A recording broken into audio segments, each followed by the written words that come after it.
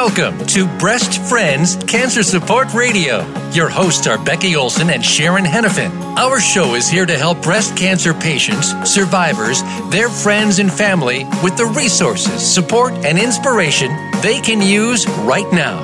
Here are your hosts, Sharon and Becky.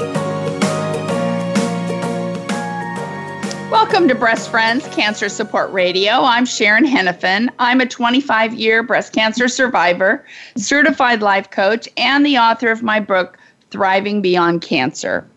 And my name is Becky Olson. I'm a five-time actually, year survivor of advanced stage breast cancer. I'm also a motivational speaker and the author of The Hat That Saved My Life. Sharon and I are also the co-founders of Breast Friends. And for the listeners who have known me for a long time through this radio show, some of you do know that just recently I was diagnosed with my fifth battle.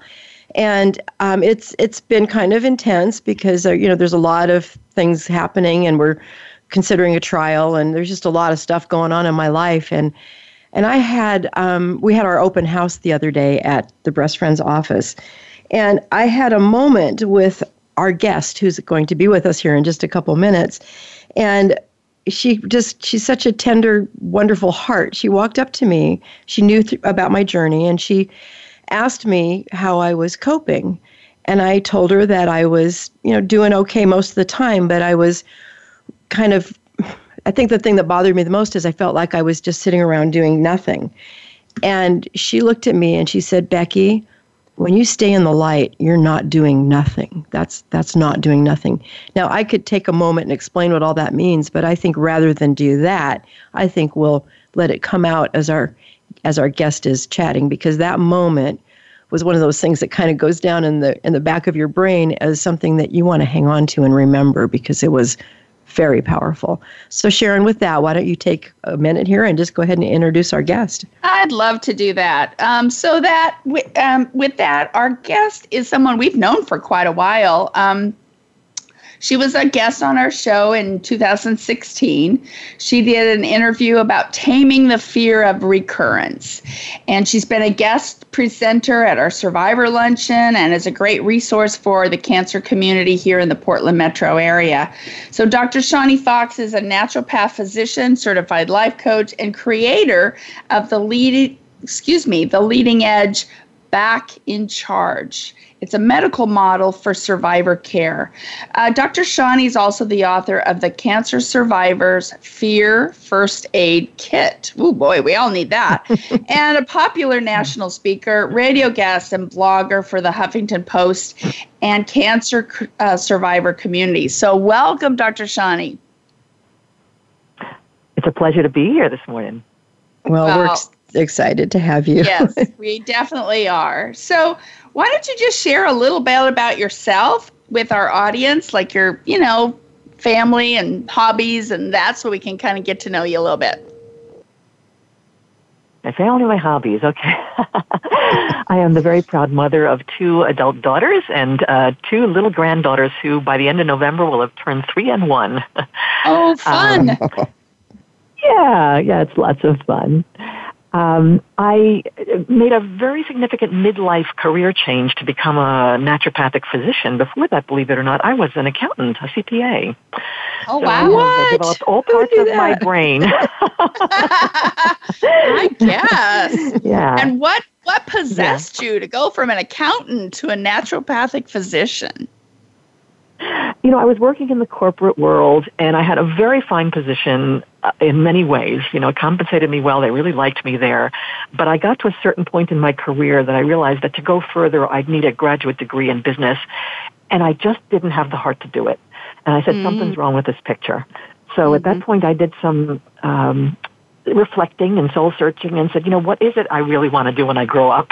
And so I realized that what was missing from my life is that I really wanted to get back to working with people directly. Even though I was in a very honorable profession, it wasn't what my heart wanted to do. And so as I explored that, I realized I wanted to go into medicine, which, by the way, was not new. I had been an undergraduate pre-med and given that up for reasons that no longer were applicable. So I was really coming full circle to something that I'd always loved. Wow, that's great that you listen to your heart.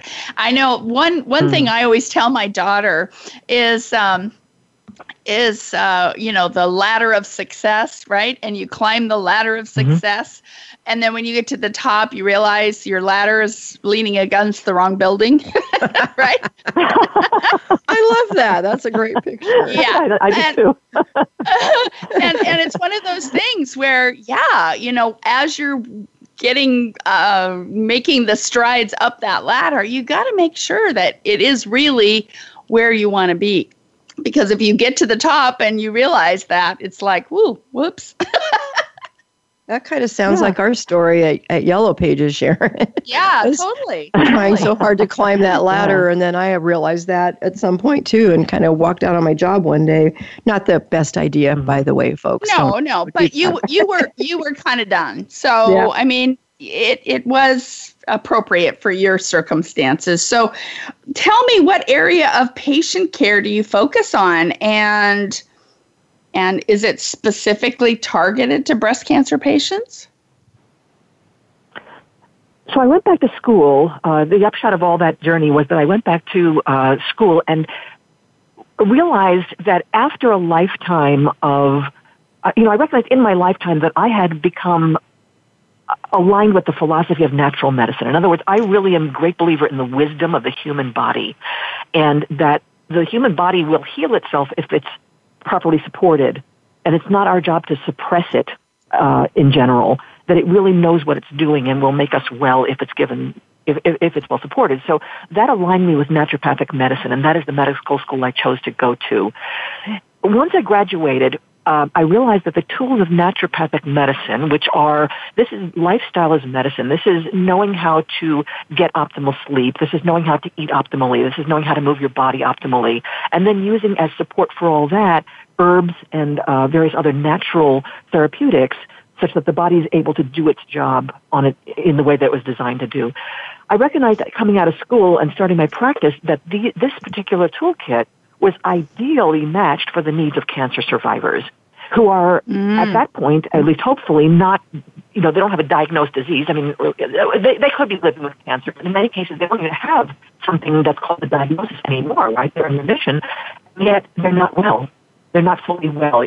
Treatment, as we all know, can be brutal, and it leaves all sorts of effects on the body. And so the journey at that point is to return to a rich and well life. And naturopathic medicine is ideal to support that.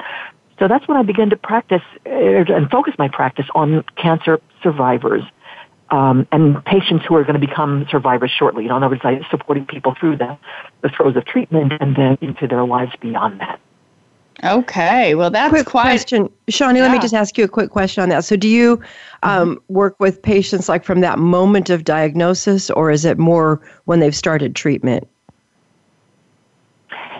Typically, they'll find me later on in the journey, only because that moment of diagnosis, especially a first diagnosis, is such a shock that, people, it's all people can do to handle what's handed to them on a plate, which is, okay, here's your plan, here's when you're going to show up, and et cetera. There's so much going on for an initially diagnosed person that they may not think about naturopathic medicine immediately. They will think about us typically when they're in the middle of treatment and perhaps side effects are starting to set in, or they notice that they simply cannot function at their usual level, and they're having, they want help adjusting to that. Right. That makes complete sense. So again, that person who has gone through treatment, feeling some of those side effects, wanting to eliminate or reduce those, that makes perfectly good sense why you would, reach out to a naturopath at that time. Yeah, that makes perfectly good sense. So talk about your areas of expertise, if you don't mind. I know you mentioned you're, a speaker and, you're doing all sorts of stuff these days. Well, yeah, I do speak. I do workshops. I do one-on-one mentorship and coaching. All of that around this theme of cancer is not just about a tumor, it's about a whole person having a very significant experience. And so if we think about the conventional system, it's very tumor-focused, and of course that's very important. We need that. But it will often lose sight of the whole person, which is why it doesn't have an awful lot to offer, for example, with some of these side effects. Naturopathic medicine does. And then certainly once the treatment journey is over, there's this tendency to think, oh, well, you're done in the conventional system. Well, you're done with, you're done with that phase, but anybody who's been through this knows we are certainly not done at that point. There's so much more. Recovery, for example. Yeah, and that's part of what I focus on as well, recovery and readjustment to life. Let me ask you a quick question again. It may not be quick, but there was a time probably, Shani, that doctors, MDs maybe weren't as supportive, for having patients cross over into a different area, like working with naturopaths. But now there's all this integrative medicine concepts where it's becoming more kind of the standard, it seems like, anymore. Are you finding that things have changed in your world as far as acceptance goes from the medical community? They're changing, for sure. Yeah, and we all know that many doctors kind of live and die by research trials. And so for a while, they were all saying, well, there's no research to support this. Well, they can no longer say that. The research, the accumulation of research behind natural therapeutics, both on their own and in combination with conventional therapy, is beginning to be a tide that nobody can ignore. There are so many strong trials supporting certain natural therapeutics for helping the conventional therapeutics do their job, and then also on their own later again in recovery, that people have less fatigue, for example, as survivors, or less anxiety. It's not possible to ignore this anymore. So any doctor who's up on their research will now know that this is the future direction of medicine, that we all work together. And that makes sense. Yeah, and I'm glad to see it. I mean, I know some of the big cancer centers now have integrative medicine departments, that are headed by physicians who do what you do. So, yeah, it's a change that I think was slow to come, but does seem to be switching around. I just wasn't sure if you started back in when it was slow to come process, or if it's always been kind of more accepted by the time you started. Well, and it makes complete sense, too, when you think about, again, I'm not a doctor, but it seems as if that our immune systems are compromised. And so part of at least my thinking around naturopathic medicine is to boost your immune system. So again, you're working from an inside out perspective to strengthen that immune system so your body can fight the cancer better. It can make a better surrounding for the actual Western medicine to take hold and to, you know what I mean? It just, it makes complete sense. Unfortunately, it's not necessarily the first line of defense that a lot of people think about. So, but integrating it together, I think, is amazing. It is. And, immune system is one aspect of it, a very important one, of course. But there are others. For example, the digestive system, of course, can be hit very hard, let's say, by many chemotherapies. And if the digestive system isn't working, then even if you're eating an excellent diet, or trying to, because you may not be able to eat as much or as well as you used to, but even if you are getting good nourishment, if your digestive system isn't properly absorbing it, then none of the systems in your body will work optimally, including your immune system.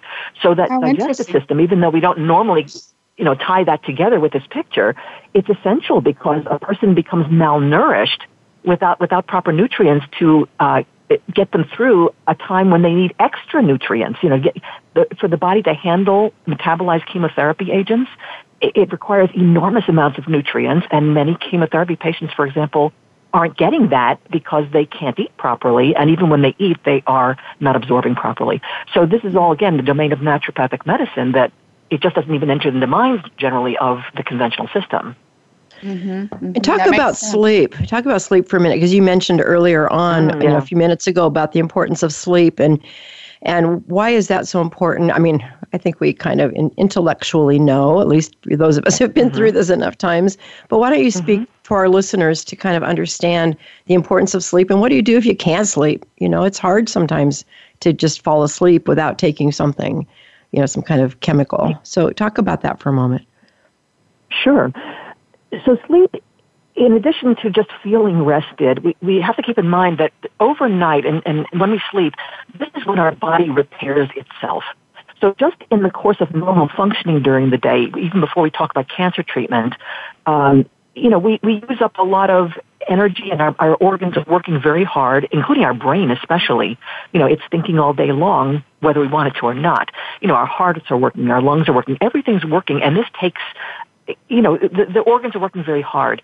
So we need that overnight period of restoration for any wear and tear on the muscles and the organs to be repaired. That's when our body does that. We go into this low-key mode so that those repair systems can work.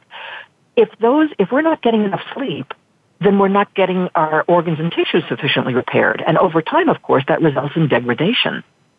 When you combine that with the wear and tear that happens through cancer treatment, which, of course, is extreme compared to everyday life, then sleep becomes even more essential. And it's really not surprising, for example, that our body wants to sleep more often while treatment is going on. We find ourselves sleeping more. Otherwise, we feel fatigued. That fatigue is our body saying, please let me rest. So we really, really need it. That's where the need comes from, is this need for repair, which is heightened during cancer treatment. As far as what do you do if you can't sleep? That's a puzzle. That's something that a naturopathic physician can help you figure out. The question is, why aren't you sleeping? Well, let me just say, first of all, that anybody who's on steroids or has steroids as part of the treatment, steroids they don't want to sleep. So that's going to be one piece of it. But that makes it extra important that when the steroids have left your body, that you do get the extra rest. And if at that point you can't sleep, it may be anxiety. It may be something that, your hormonal balance, and by that I mean the ones hormones, that may be off, and it frequently is during cancer treatment. So there's lots of possible causes that a person couldn't sleep, and a naturopathic physician will help tease those causes out and treat whatever the cause is. We're having some technical difficulties right now, Shawnee, hearing you because the sound is getting a little bit garbled. So we're going to go out to break and see if our genius engineer, Aaron, can help us figure out what's going on. So, Aaron, I hope you're listening, right. But we're going to go ahead and take a break now. We'll be back in a minute. Thanks.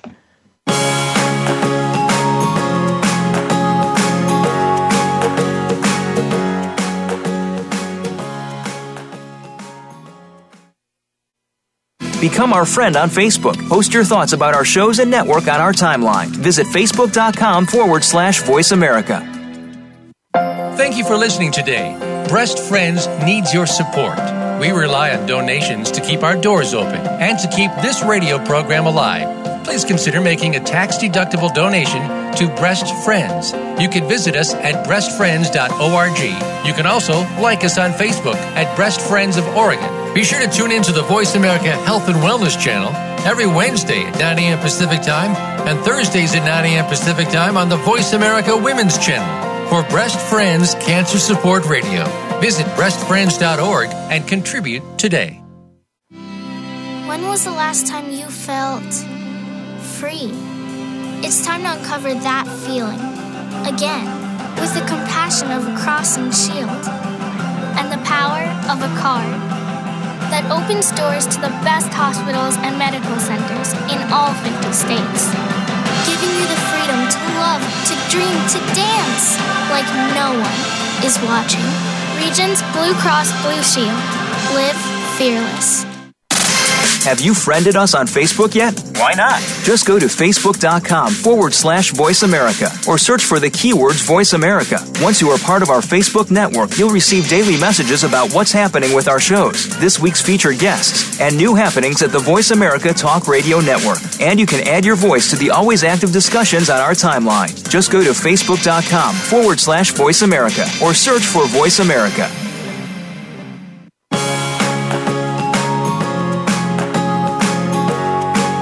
You are tuned into Breast Friends Cancer Support Radio. To reach the program today, please call us at 1-866-472-5792.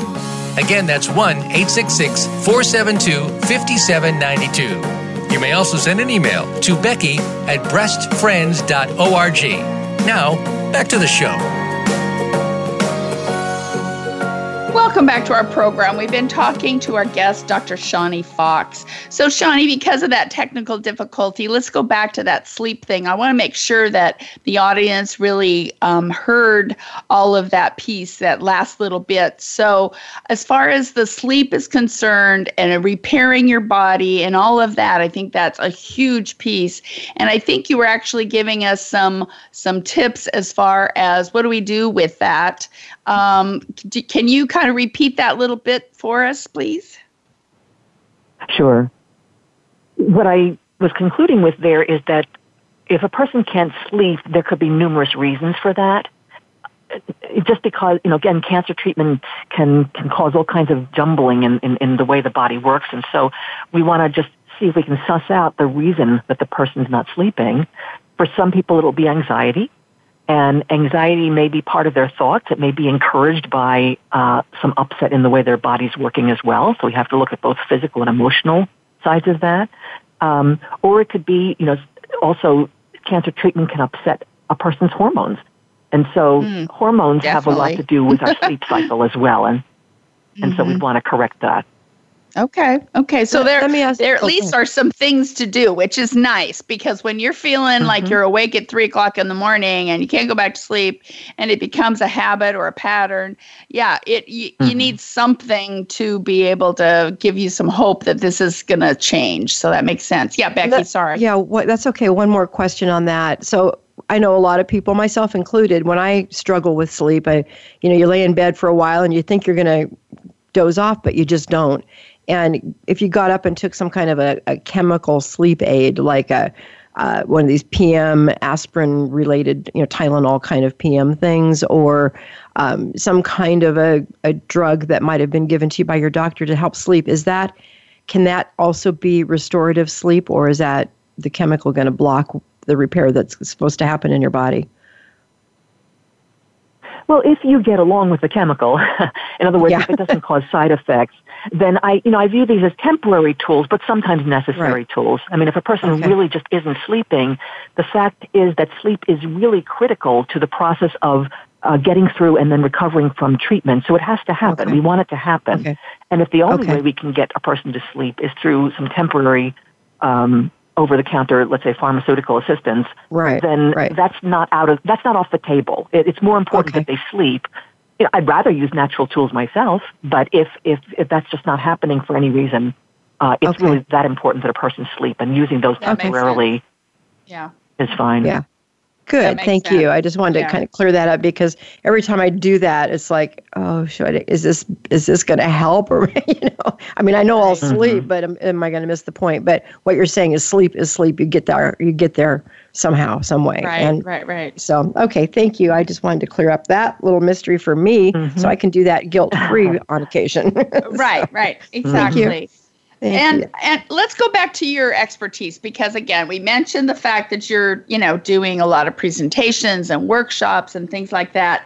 But I'm curious about the whole Huffington Post and being a writer and all that. That's pretty exciting, since I just finished my book, this year myself. I know what a process that is.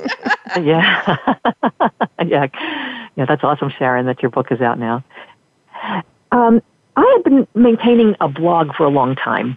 And as I work with more and more survivors, what I recognized is that there are a lot of questions that they have that are not answered within their conventional cancer team, or sometimes they're afraid to articulate it.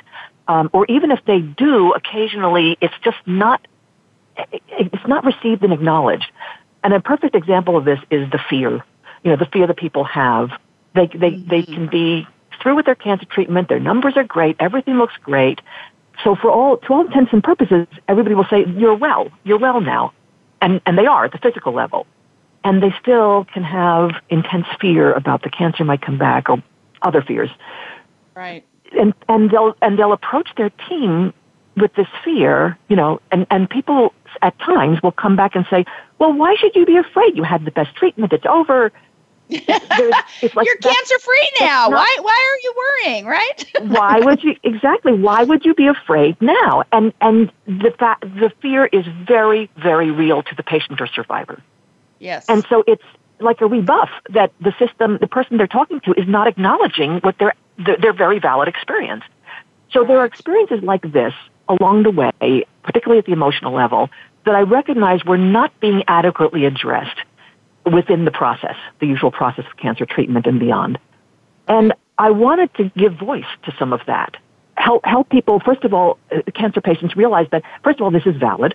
This is absolutely valid. In fact, research now shows that at least 70% of cancer survivors struggle with persistent fear about recurrence or progression if you're living with cancer. That's the convincing majority. That's probably the most common side effect of cancer, if you think about it.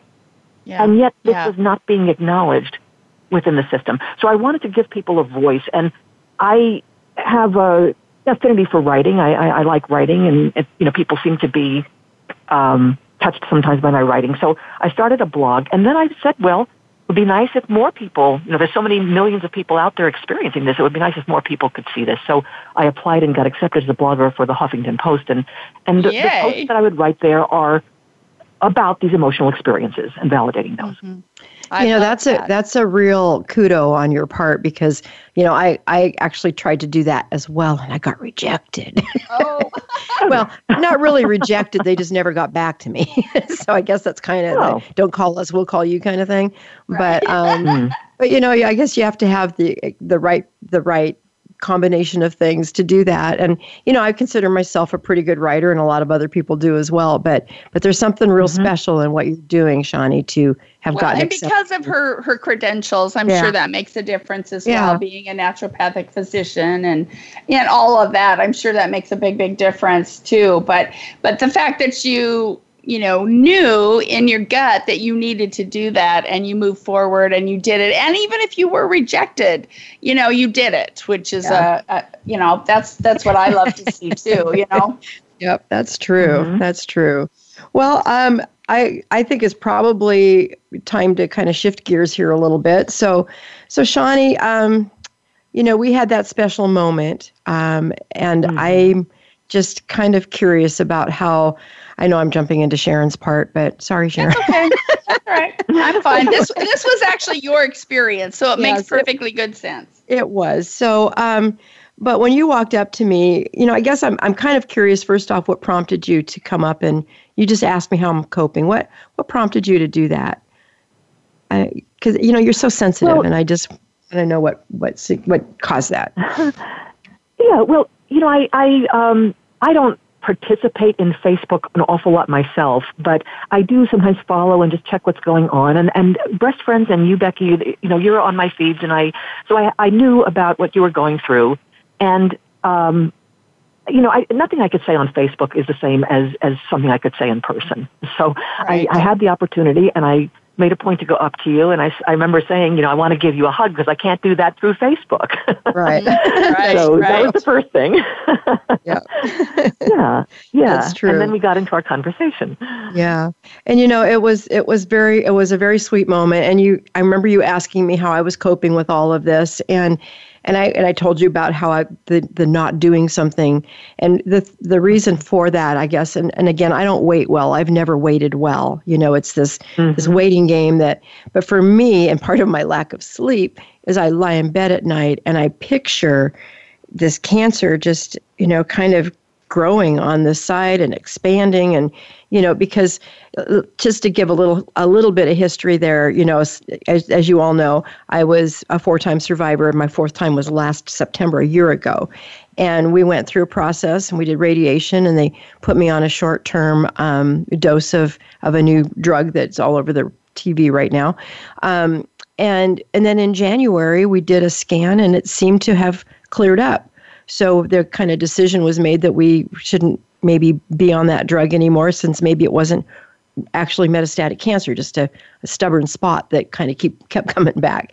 And so I went off the drug, and the goal or the idea was to just keep monitoring what was going on. So the scan in January was clean. The scan in May was clean. I'm thinking I'm good to go. And then come October for my next scan, just to make sure I'm still good, that's when all these spots popped up. And so that kind of, to me, it felt like it just went from 0 to 5 spots in 5 months from that May scan to currently.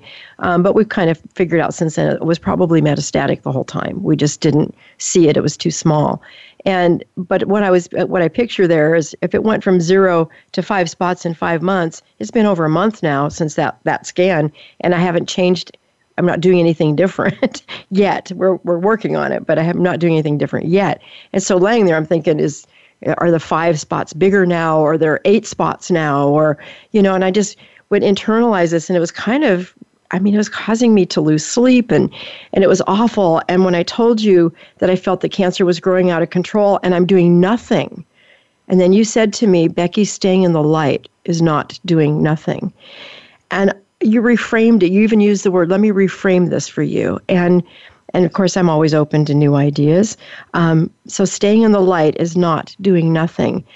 So what do you mean by that? You told me that night, but I want our listeners to hear it from you. What does staying in the light mean? And I hope your phone doesn't garble, and if it does, I'm going to stop you. So we want to make sure. This is that makes sense. Really Absolutely. Big part of this message. So I want you to share with our listeners what you shared with me, because it was powerful.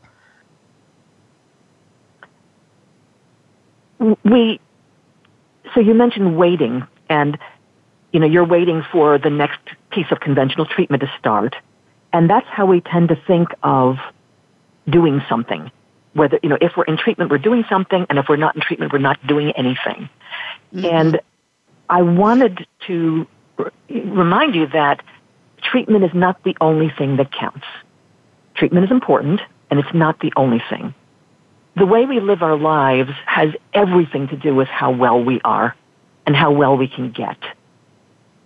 And so I pointed out to you in that moment, I said, Becky, look at the way you're living your life. You're speaking, you're singing with your swing orchestra. You walk around inspiring people on a daily basis. You're living from your heart and your soul.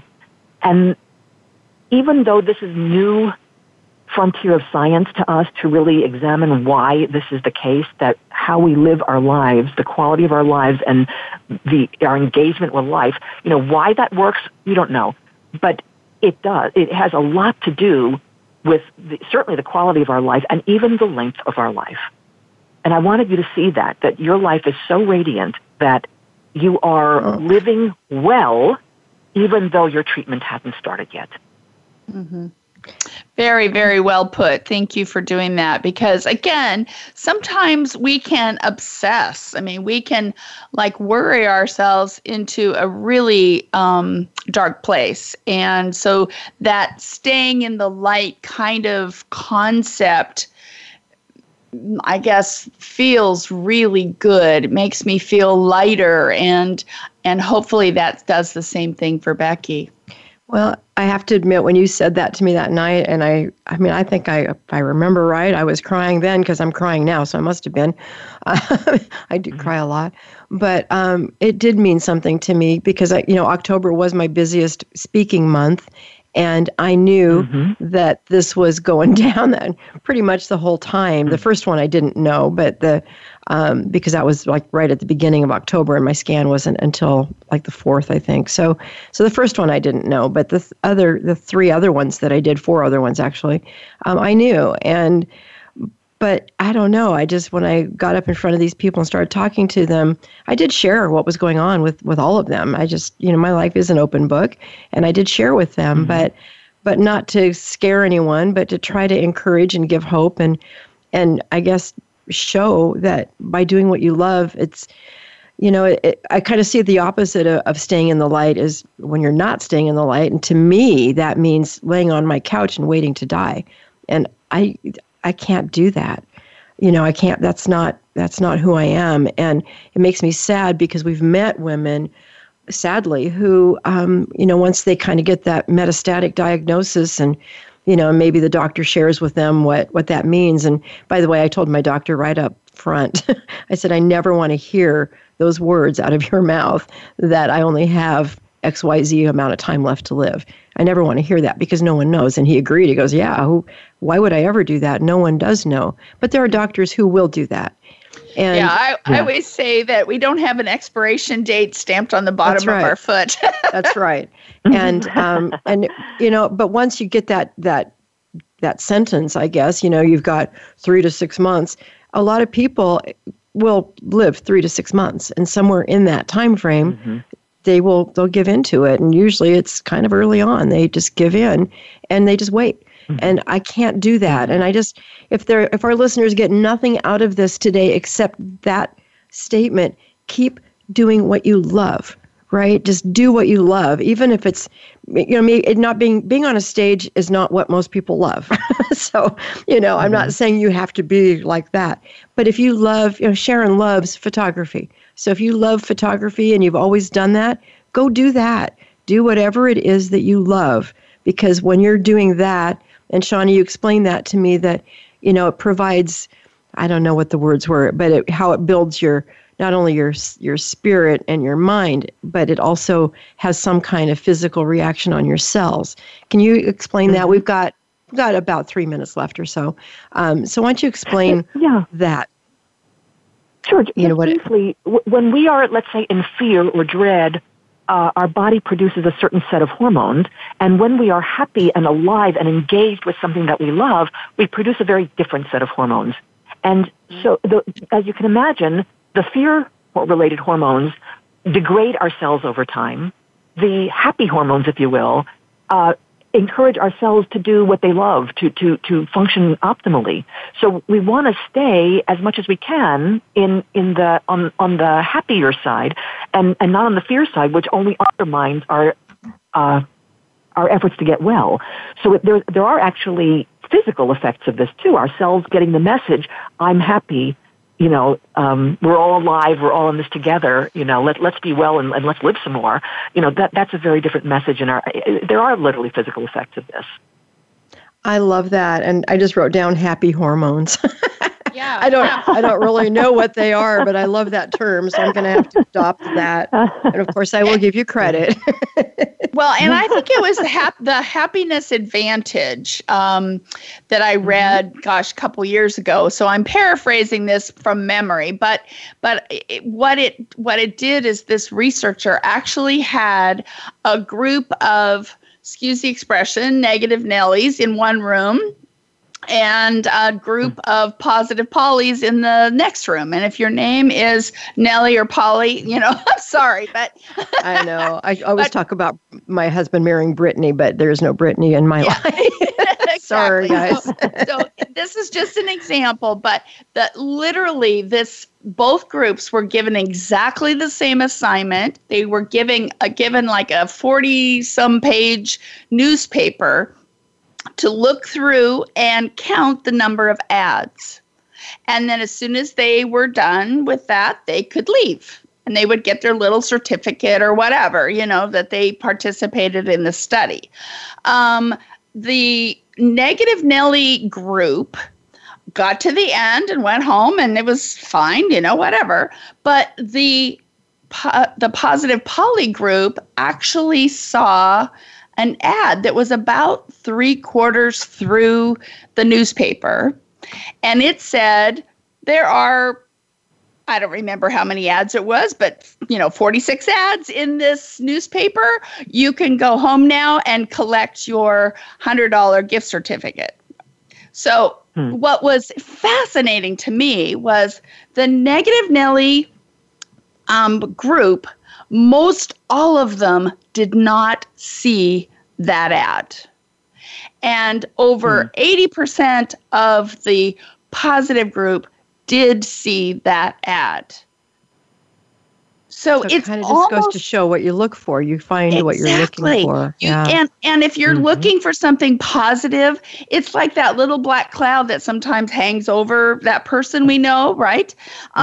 They don't even see the possibilities that, luckily, I'm a positive Polly, if you didn't notice that, that we actually do see and we seek out. And so it really framed it in a way that made that make more sense. And so that comment, well, just have a positive attitude. Obviously, that's a lot harder than it sounds. But there is reasons that we want to work toward that. Yeah. And Sharon, let me just add to that real quickly. I know we need to go out to break, so we will in just a minute. But one of the things that I share with my audiences when I speak is it is hard to have a positive attitude when you're feeling pretty gloomy and doomy about things. I mean, it's like, yeah, fine, okay, sure, I'll go get a positive attitude. Right. But the way you do that is by positive actions. Exactly. And it's not something that's just going to be dumped on you. You have to go find that positive action. But sometimes it's as simple as getting your butt off the couch and go take a shower and get dressed. That's a positive action. And that little thing, that little activity right there will break that momentum of that gloom and doom that you're just laying in, Right. So just that or positive go for a action. walk.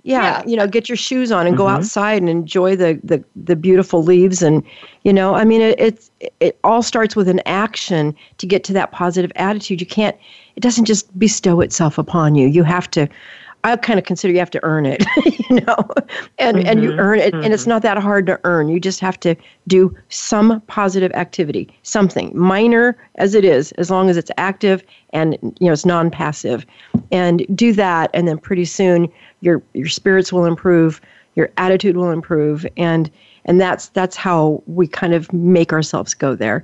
So we're going to go out to break, and we'll pick up more of this conversation on the other side. So stay tuned. We'll be back in a minute.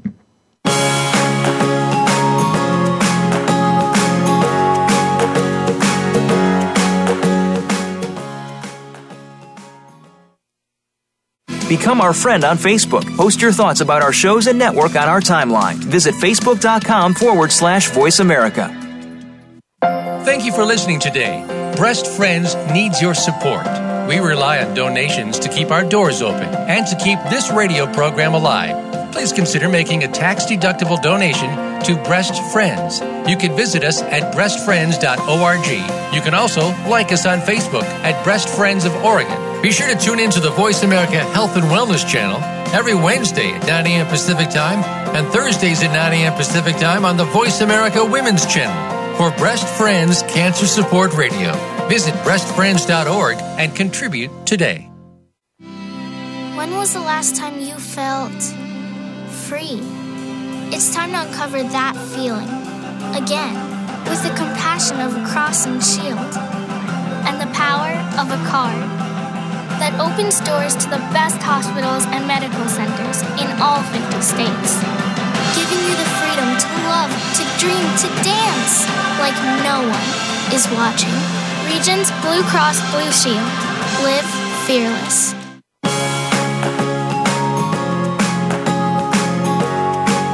You are tuned into Breast Friends Cancer Support Radio.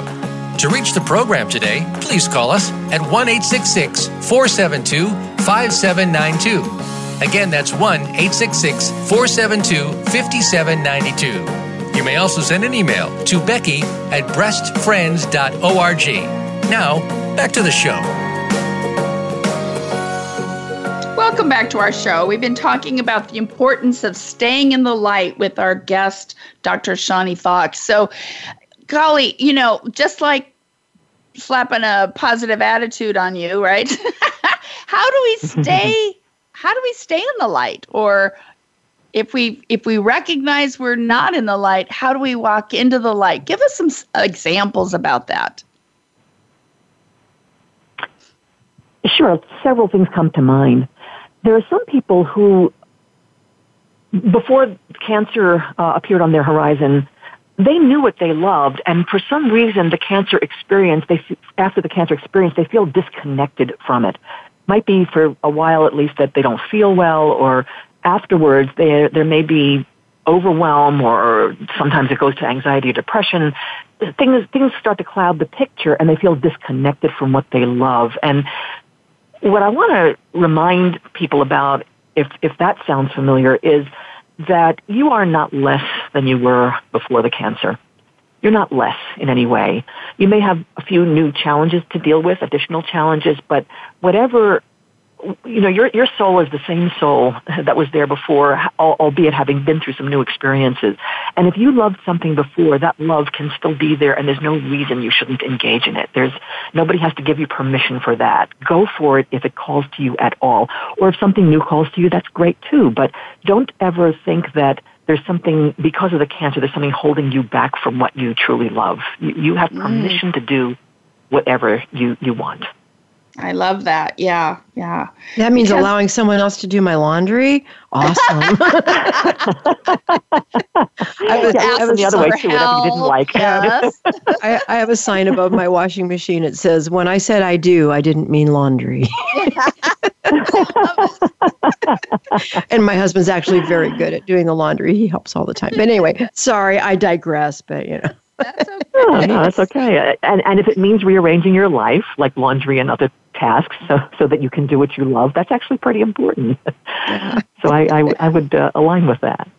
Good, I'll tell him. For that busy mom that has to kind of, she feels like she has to just like add cancer to the mix. I mean, her kids still need her, if she's working, she might be trying to continue to work. I mean, wow, that's, it's hard to stay in the light when, it feels like your world is kind of falling apart or getting so overwhelming that how do we do that? Well, in the example that you just gave, and of course that can be overwhelming. We know that there are people who still have to work during this whole experience, may still have childcare to take care of during this experience. It is hard. It's so hard. It's very, very, very challenging. So we of course acknowledge that. And in that case, the one thing not to forget is to remember to celebrate everything that you do get done. Even the work, even the childcare, even the laundry, you're doing it because this is what's so important to you. And so you're standing and living in your values, and there is huge, there's something great to celebrate about that. A person who lives in alignment with their values, with their vision for themselves, with what's important to them, that also is a foundation of wellness. And as challenging as it is, and of course, you're permitted to get help with all this, but just the idea that you believe this is important, and if your family benefits, and if you benefit for knowing that, things are held together that way, to celebrate that is part of being who you are, is standing up for what you can, believe needs to be taken care of. And again, support is okay, but the fact that you're in line with your values, major. It's major. Oh, yeah, of course. That makes complete sense. And again, I remember going through my cancer, and I was able to stay off work during mine, which actually allowed me more time with my children. And even though I wasn't, feeling real great most of the time, but I was able to go to games that I wasn't able to normally when I'm a full-time working mom. So I cherish those moments and really tried to be there even more than I was normally because of the working full-time stuff. Yeah, that's fabulous. And again, it's a perfect example how you had limited resources, let's say energy, but you used those precious resources to support what was most important to you. For example, your children and their games, et cetera. Yeah. Right. About that. Yeah, definitely. And again, I know we talked a little bit about positive attitude on the last segment, but what's your feeling? How would you express that positive attitude thing, and how do you get it or keep it or... Yeah. Well, I want to say first that having a positive attitude certainly does not mean not feeling disappointment, not feeling anger, not feeling frustration, various emotions that we can feel certainly along this path. It's that challenging a path, it's almost inevitable that we'll feel some of those emotions, and that's important to recognize that those are valid. Having said that, we don't want to get stuck there. We don't want to end up pitching our tent there, because that is living in those fear hormones or those negative hormones that don't support our wellness. So we may experience that And what we want to do is see if we can move through and beyond that. We talked about that on... Yeah. Just real quick, we talked about that on one of our shows. We called it and a lot of people use this term, the pity party. And, we all have them from time to time. And the key is just don't stay at the party for too long. And that's really what you're you're saying to us right now. Because, it's okay to go. Just don't hang, not for too long. Exactly. So, yeah. Exactly. And so the next step, yes, feel it, acknowledge it, and the next step is to do exactly what you said before, Becky, is to take a step in a different direction, one that you really want to take a direction. Again, even if it starts with a shower or a walk or something very simple, but actually those are very significant actions.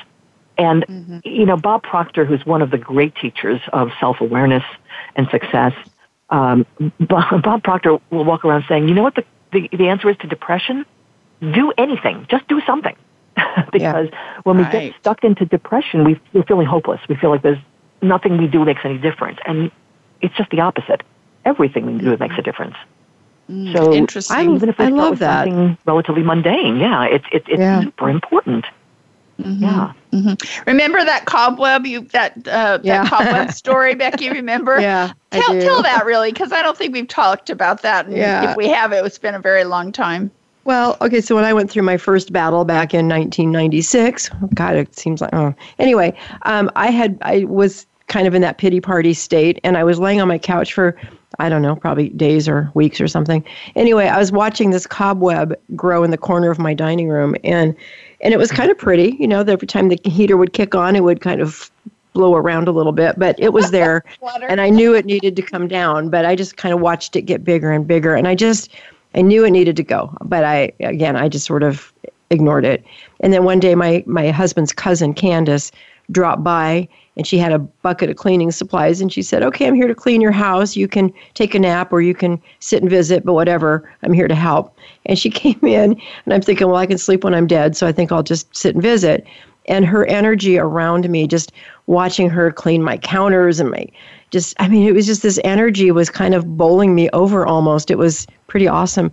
So I went and got the broom and I knocked down that stupid cobweb, and you would have thought that I just completed a marathon. I mean, it made me smile, and I thought, wow, that felt kind of good.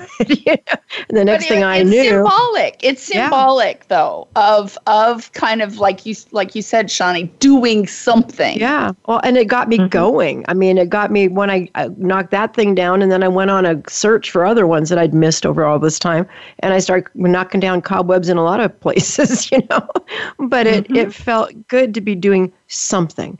And it got me out of that dark place. It's just a dumb little thing, but really what got me out of it to begin with was her coming over. But yeah, I had choices then. I could have just gone and taken a nap, but I didn't. And it's those little things sometimes. So yeah, I think there's some really good messages here. And Shawnee, I know one of the things you talk about is staying authentic, and we only have about a minute or maybe a minute and a half. So can you speak on staying authentic? What do you mean by that when you say that? Yeah, I often say that the most important thing is not to paste on positivity. It's to be authentic.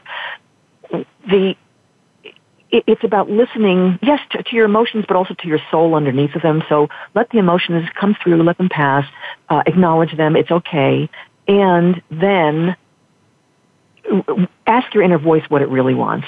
Ask your inner self. Stay true to your inner self. We all have this little voice inside of us that will never lie to us. It never, ever lies. And if we get quiet and we hear what it wants and we follow its guidance, we find that we're walking toward the light. It will always guide us toward the light. So that, even if it's just knock down that cobweb today, it looks funny, but it's, like you said, it opened up a whole field of, I can do this, I'm in action again, I feel normal again. One tiny little thing, that you then took action on, these things lead us back to the life that we want. So I think part of the great adventure of coming through this cancer experience and beyond it is learning to really get back in touch with ourselves.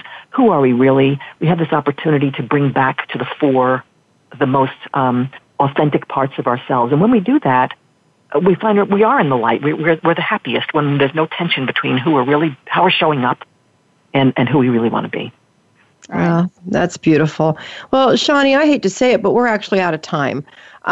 This hour always goes by so quickly, and I just really appreciate you taking the time out of your schedule to give insight to our audience and to just kind of reaffirm in me that, how important it is to stay in the light, because I do have my pity moments, but I try not to stay there too long, as we talked about. So to our listeners, one of her specialties is on overcoming fear of recurrence and how you get past that. We don't have time to talk more about it right now, but you can listen in depth if you go back to our September, what day did we say that thing was? 16th. September something.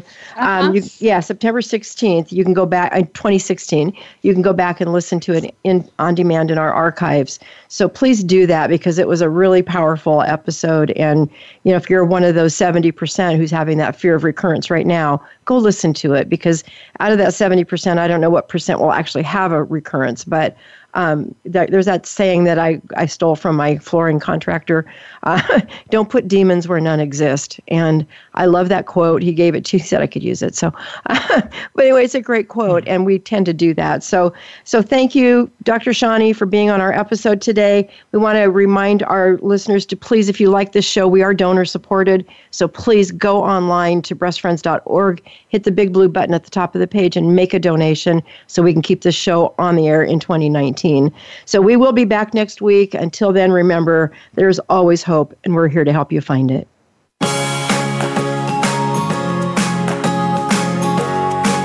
Thank you for listening to Breast Friends Cancer Support Radio. Please join Sharon Hennepin and Becky Olson again next Wednesday at 9 a.m. Pacific Time, 12 noon Eastern Time on the Voice America Health and Wellness Channel, and Thursdays at 9 a.m. Pacific Time on the Voice America Women's Channel. There is always hope, and we'll help you find it. We'll talk again next time.